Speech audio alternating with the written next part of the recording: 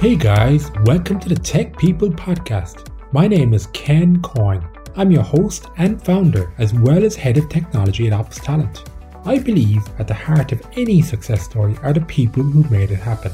Diversity, creativity, and innovation, when nurtured in people, can lead to an unbeatable formula. I created this podcast to share the experiences of some truly inspirational leaders on their journey to success. Enjoy the show.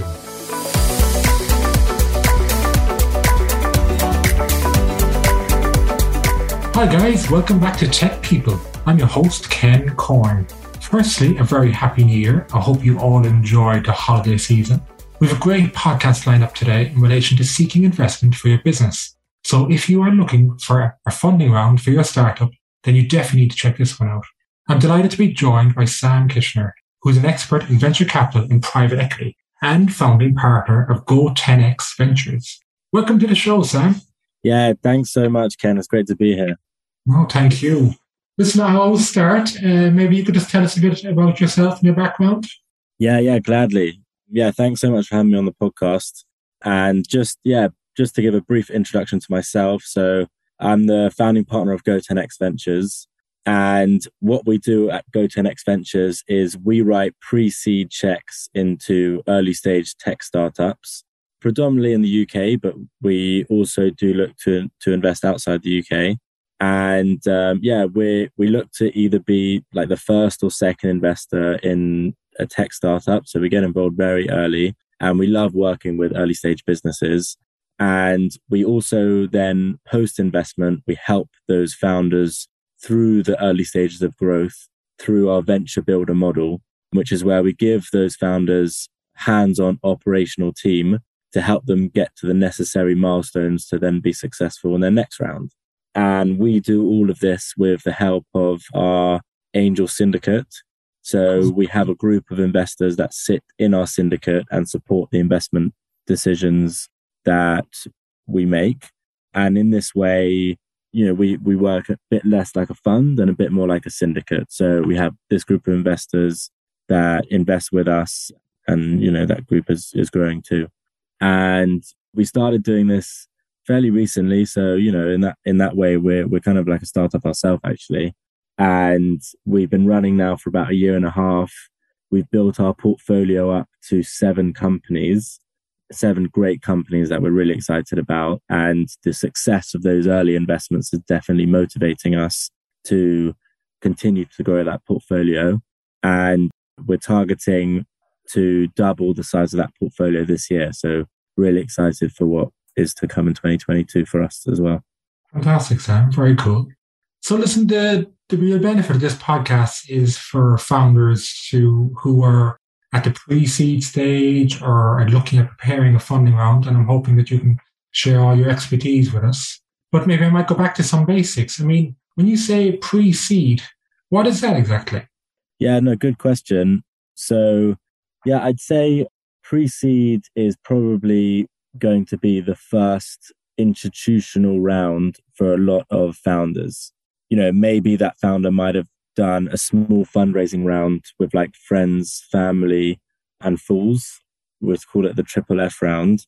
But maybe pre-seed might be the first larger check that a founder may have received.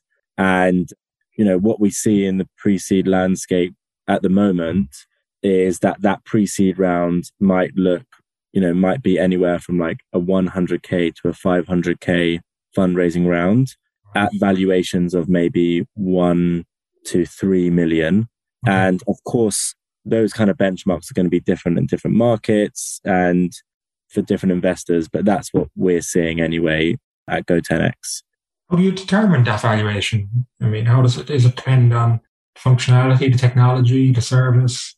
Yeah, so we look at like quite a few different factors when we are deciding valuation.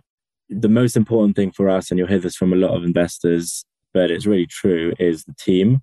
So we want to know that we're going to be working with a really great team, a founder or group of founders that we really believe in, that we can see have conviction, and that we would feel like we're going to build a good working relationship with, and that they are going to like do the work, Other things that founders might be a strong attribute of a founder might be that we can see that they might have an actual competitive advantage in growing the specific business that they're pitching for. So they might have specific experience in that domain. They might have a network which puts them ahead of another founder that might want to grow a similar business. So if you can display that you've got some kind of competitive advantage, that's definitely going to be attractive. And then the other kinds of things we look at when deciding valuation would be product. So if you've really got some, really great product behind you and some defensible IP, then that's definitely attractive. And, there's certainly other aspects that we look for. And in terms of like valuation methodology, it's quite difficult at early stage. When you get to later stage rounds, and my background is definitely in later stage. My previous career was working for a private equity firm, and they'd shudder at the kind of valuation methodologies we use in early stage VC. But a lot of it really is on like comparables. So what do we see other companies in the market raising at, and how does the company in question compare? When you get to later stage, you can use, more scientific approaches like EBITDA multiples and such. But yeah, early stage, we need to make sure that we really understand the market so that we give founders and us as an investor a fair price and understand what that fair price is. Yeah, I'm just thinking of Dragon's Den, and when they get these guys come in and they give a valuation, they say, what were you thinking about that valuation? Yeah. And Dragon's Den is interesting because, the valuations that companies would receive on Dragon's Den would probably be quite different to the valuations that you see even pre-seed tech startups raising at in the market now. But I think what's important to understand is like the tech startups probably do have quite high valuations because they are, now more than ever, they're just very scalable businesses. They are, if you find a good product market fit, the tech companies, when they work, they're very scalable and they can achieve like good success in a rapid way. Also, I think that in a program like Dragon's Den, maybe the valuation is, they decide valuation because those dragons, they really add value as an investor. And that's definitely what we would try to do as well. Every investor would have like their own value. And I think it's really good that there's now much more competition amongst investors. So they need to go beyond just providing capital. And that's a trend that I really want to see carry on. Okay, interesting. I'm going to come back to that point actually about the different investors in a moment. But first of all, for the benefit of founders, how do you best prepare for a funding round? Yeah, so what I would say, I can talk on behalf of the pre-seed round. Okay. And what I would say about preparing for a pre-seed round, two concepts that I want to share. One is the concept of always raising, and the other is a concept which we call do the work. Right. And always raising is the idea that as a founder and as the CEO of your company, you need to always be mindful that a fundraising round is going to be on the horizon. Typically for tech startups, especially at early stage, you're going to have to go through a fundraising journey maybe once every 18 to 24 months. Okay. And now more so than ever, I think if you want a smart investor to back you, you need to appreciate that they're smart. And therefore you need to give them the time to build a relationship with you, to understand how you operate as a founder, and give them the time and opportunity to do the necessary due diligence so that they can make a good investment decision. And I think if a founder encounters an investor that isn't prepared to do that due diligence, they could raise their own concerns. We've seen like Theranos in the news last week, and that just highlights what could happen when investors don't do proper due diligence. So I definitely encourage, more of that. And what I mean by always raising is like even, 6 to 12 months before a founder wants to close their fundraising round, they should start building relationships with investors. I kind of split the fundraising process into two parts: an active fundraising part and a passive fundraising part. And that passive fundraising journey should start like 12 months before you actually want to close the round. Just reach out to investors, try to get introductions to investors that you think would be a good fit for your company, and start to build a relationship with investors that you think could back you in 12 months' time. And keep in touch with them, send them monthly updates on your progress, because investors, they want to hear about your progress and they want to be able to build a relationship with you. And then by the time you want to kickstart the active fundraising part of your fundraising round, which you might want to kickstart like 3 to 6 months before you actually want to close the round, you'll have a number of investors that you already have a relationship with. And all you're doing there is like, you're trying to make that investment decision as easy as possible for the investor. Okay. If you send a cold email out to an investor and say my round is closing in 3 months' time, it's going to be difficult for them to make such a quick decision. If you've already had a relationship with that investor over the previous 9 months and they've seen 9 months of your company growing and seen you at work as a founder, they're going to be confident in you as a founder and they're going to be excited about participating in that round. Yeah, very interesting. It makes a lot of sense. Yeah. But is there that you mentioned actually about the timeline there, 3 months? Is there like an average timeline you can be, realistic timelines for seeking investment? Yeah. So I think a good rule of thumb is 6 months, Okay. and definitely, I've seen fundraising rounds longer and shorter, but I think a good target for founders is to really start thinking about your fundraising round 6 months to it closing, or when you would like it to close. Of course, bear in mind like how much runway you have left in the business to facilitate that decision on when you should start that 6-month process. And that might be 3 months of building in relationships with investors and sending out investor updates to that group, and so that you can build that trust with them. And then maybe 3 months prior to that target fund close of the fundraising round, you probably want to get your first term sheet written up and try to set a deadline for that group of investors that you built a relationship with to make a decision. And I think if founders prepare early in that way, then they'll be more successful and less stressed. And it's a difficult time. I know I've dealt with many founders. Big challenge. Yeah. And the other concept that I wanted to just quickly talk about on preparing for a fundraising round is do the work. So what that means is, raising your first fundraising round is not the first step. What a founder should try to do as much as possible is to try to make that investment decision like a no-brainer for an investor. Right. Of course, there's nuance there, because maybe as a company, like every investor has their own criteria and their own mandate. So typically an investor is going to be investing in certain sectors at a certain stage and only be able to write a certain amount of checks a year. So, we're bearing that kind of mandate and criteria in mind. Still, you should be doing everything you can as a founder to make that investment decision as easy as possible for the investor. And now more than ever, and this, Ken, founders can, they can do, the tech environment is such that founders can but even before fundraising round, founders can roll up their sleeves and, try to build some traction and get somewhere towards at least proving what they're doing before approaching an investor. So what I mean by that is and we really encourage founders to do this before we invest, is, try to build some interest with your target customers.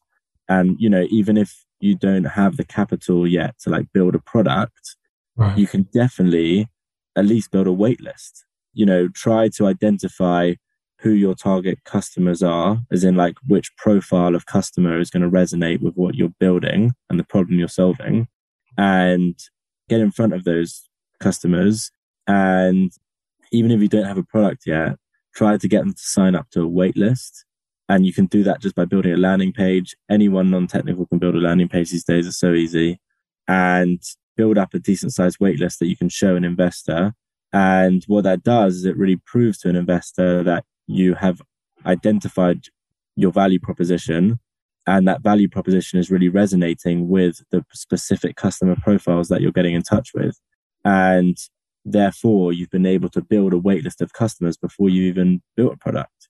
And, you get a few hundred, a few thousand potential customers on that waitlist.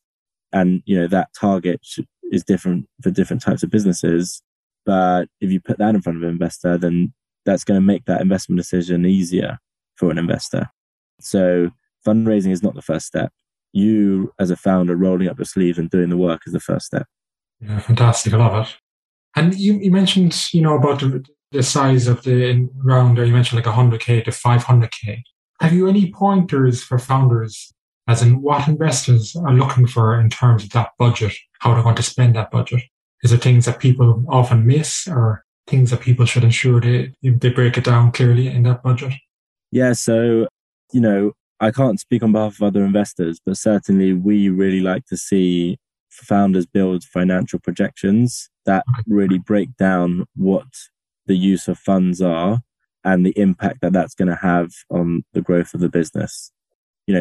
Typically the founder is going to want to spend that pre-seed money on like building a product if they haven't built one already, or iterating on a product that they've already built based on like tangible customer feedback that they've got.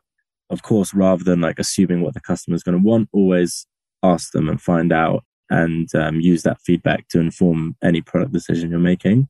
But yeah, I suppose product, team, although, the way that we work is, we operate like a venture builder. So we're more than happy for founders to keep their team super lean and work with our team. And, marketing, like if you're going to be successful in your subsequent round, which is probably going to be seed, there are going to be some serious user and revenue targets that you're going to need to hit. So, and you're going to need marketing capital to drive that. You mentioned a seed. So can you just briefly describe the different seed rounds? Yeah, sure. Yeah. So I guess a typical fundraising journey might be that a founder does their like friends and family rounds, which, to be honest, I'm wanting to see less of. I think the fact that, founders shouldn't feel that they need to raise their friends and family rounds.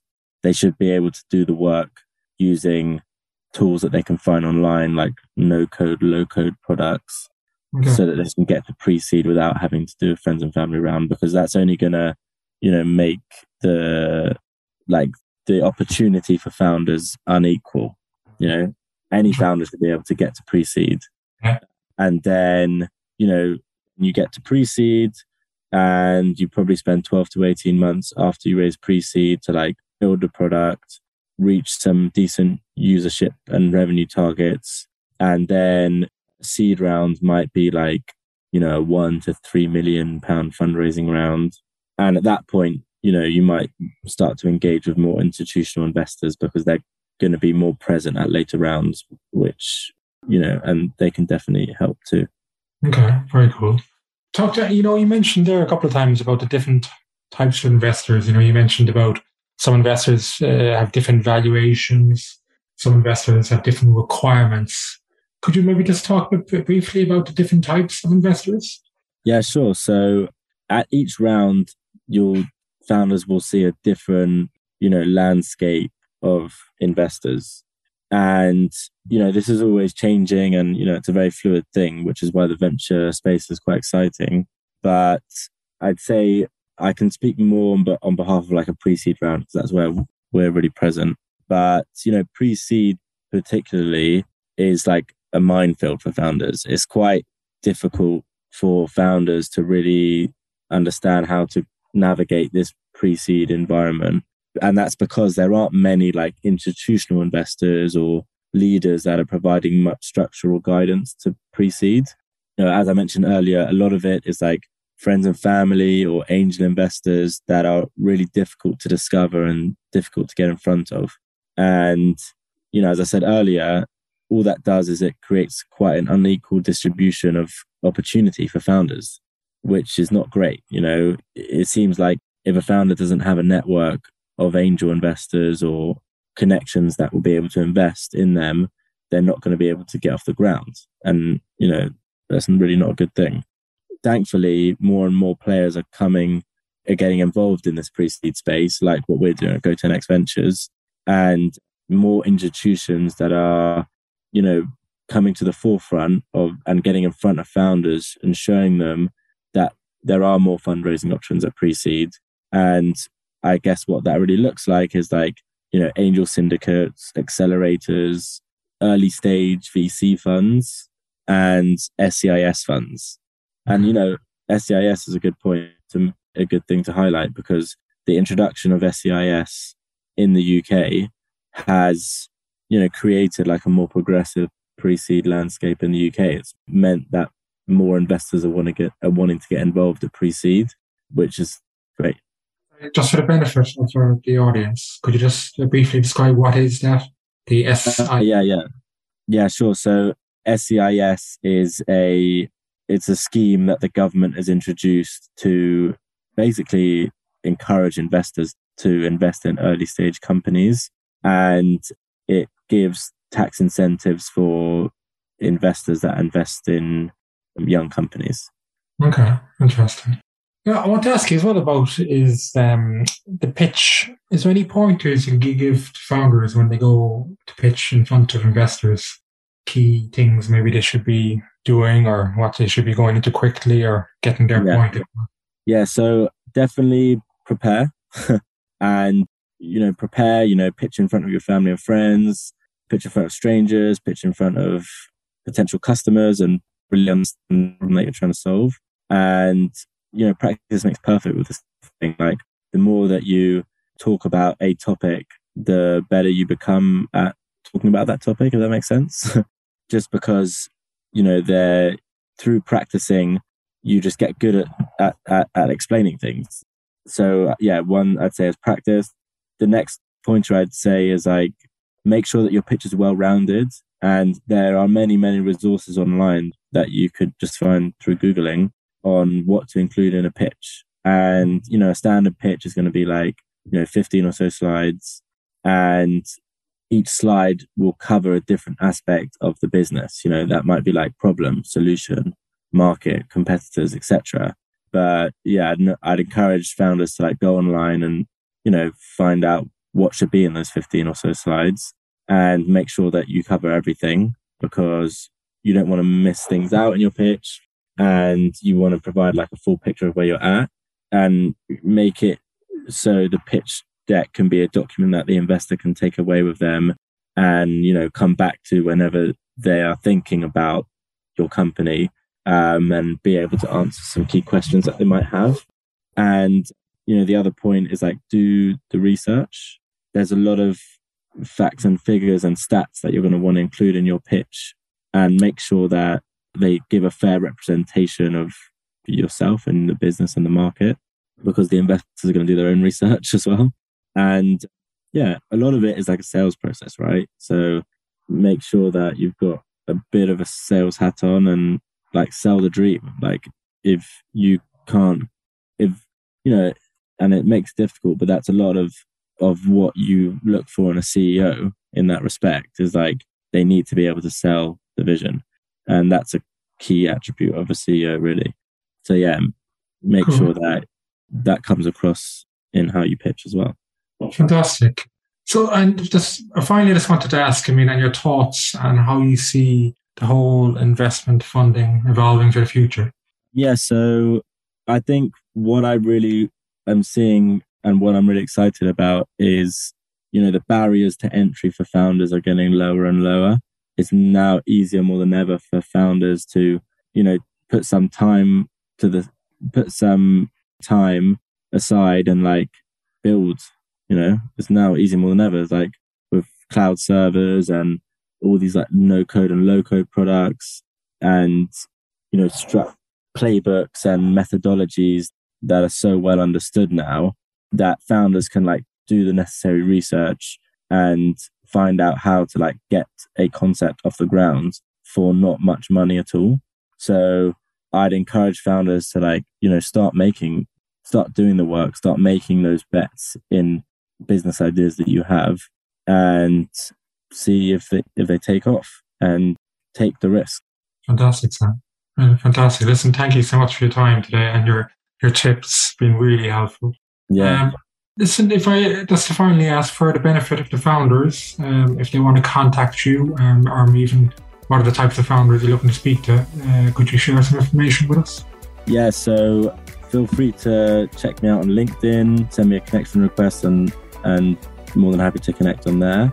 And on Twitter, I'm at Sam Kiesner, so feel free to follow me up on Twitter and feel free to send me a message there if you'd like to.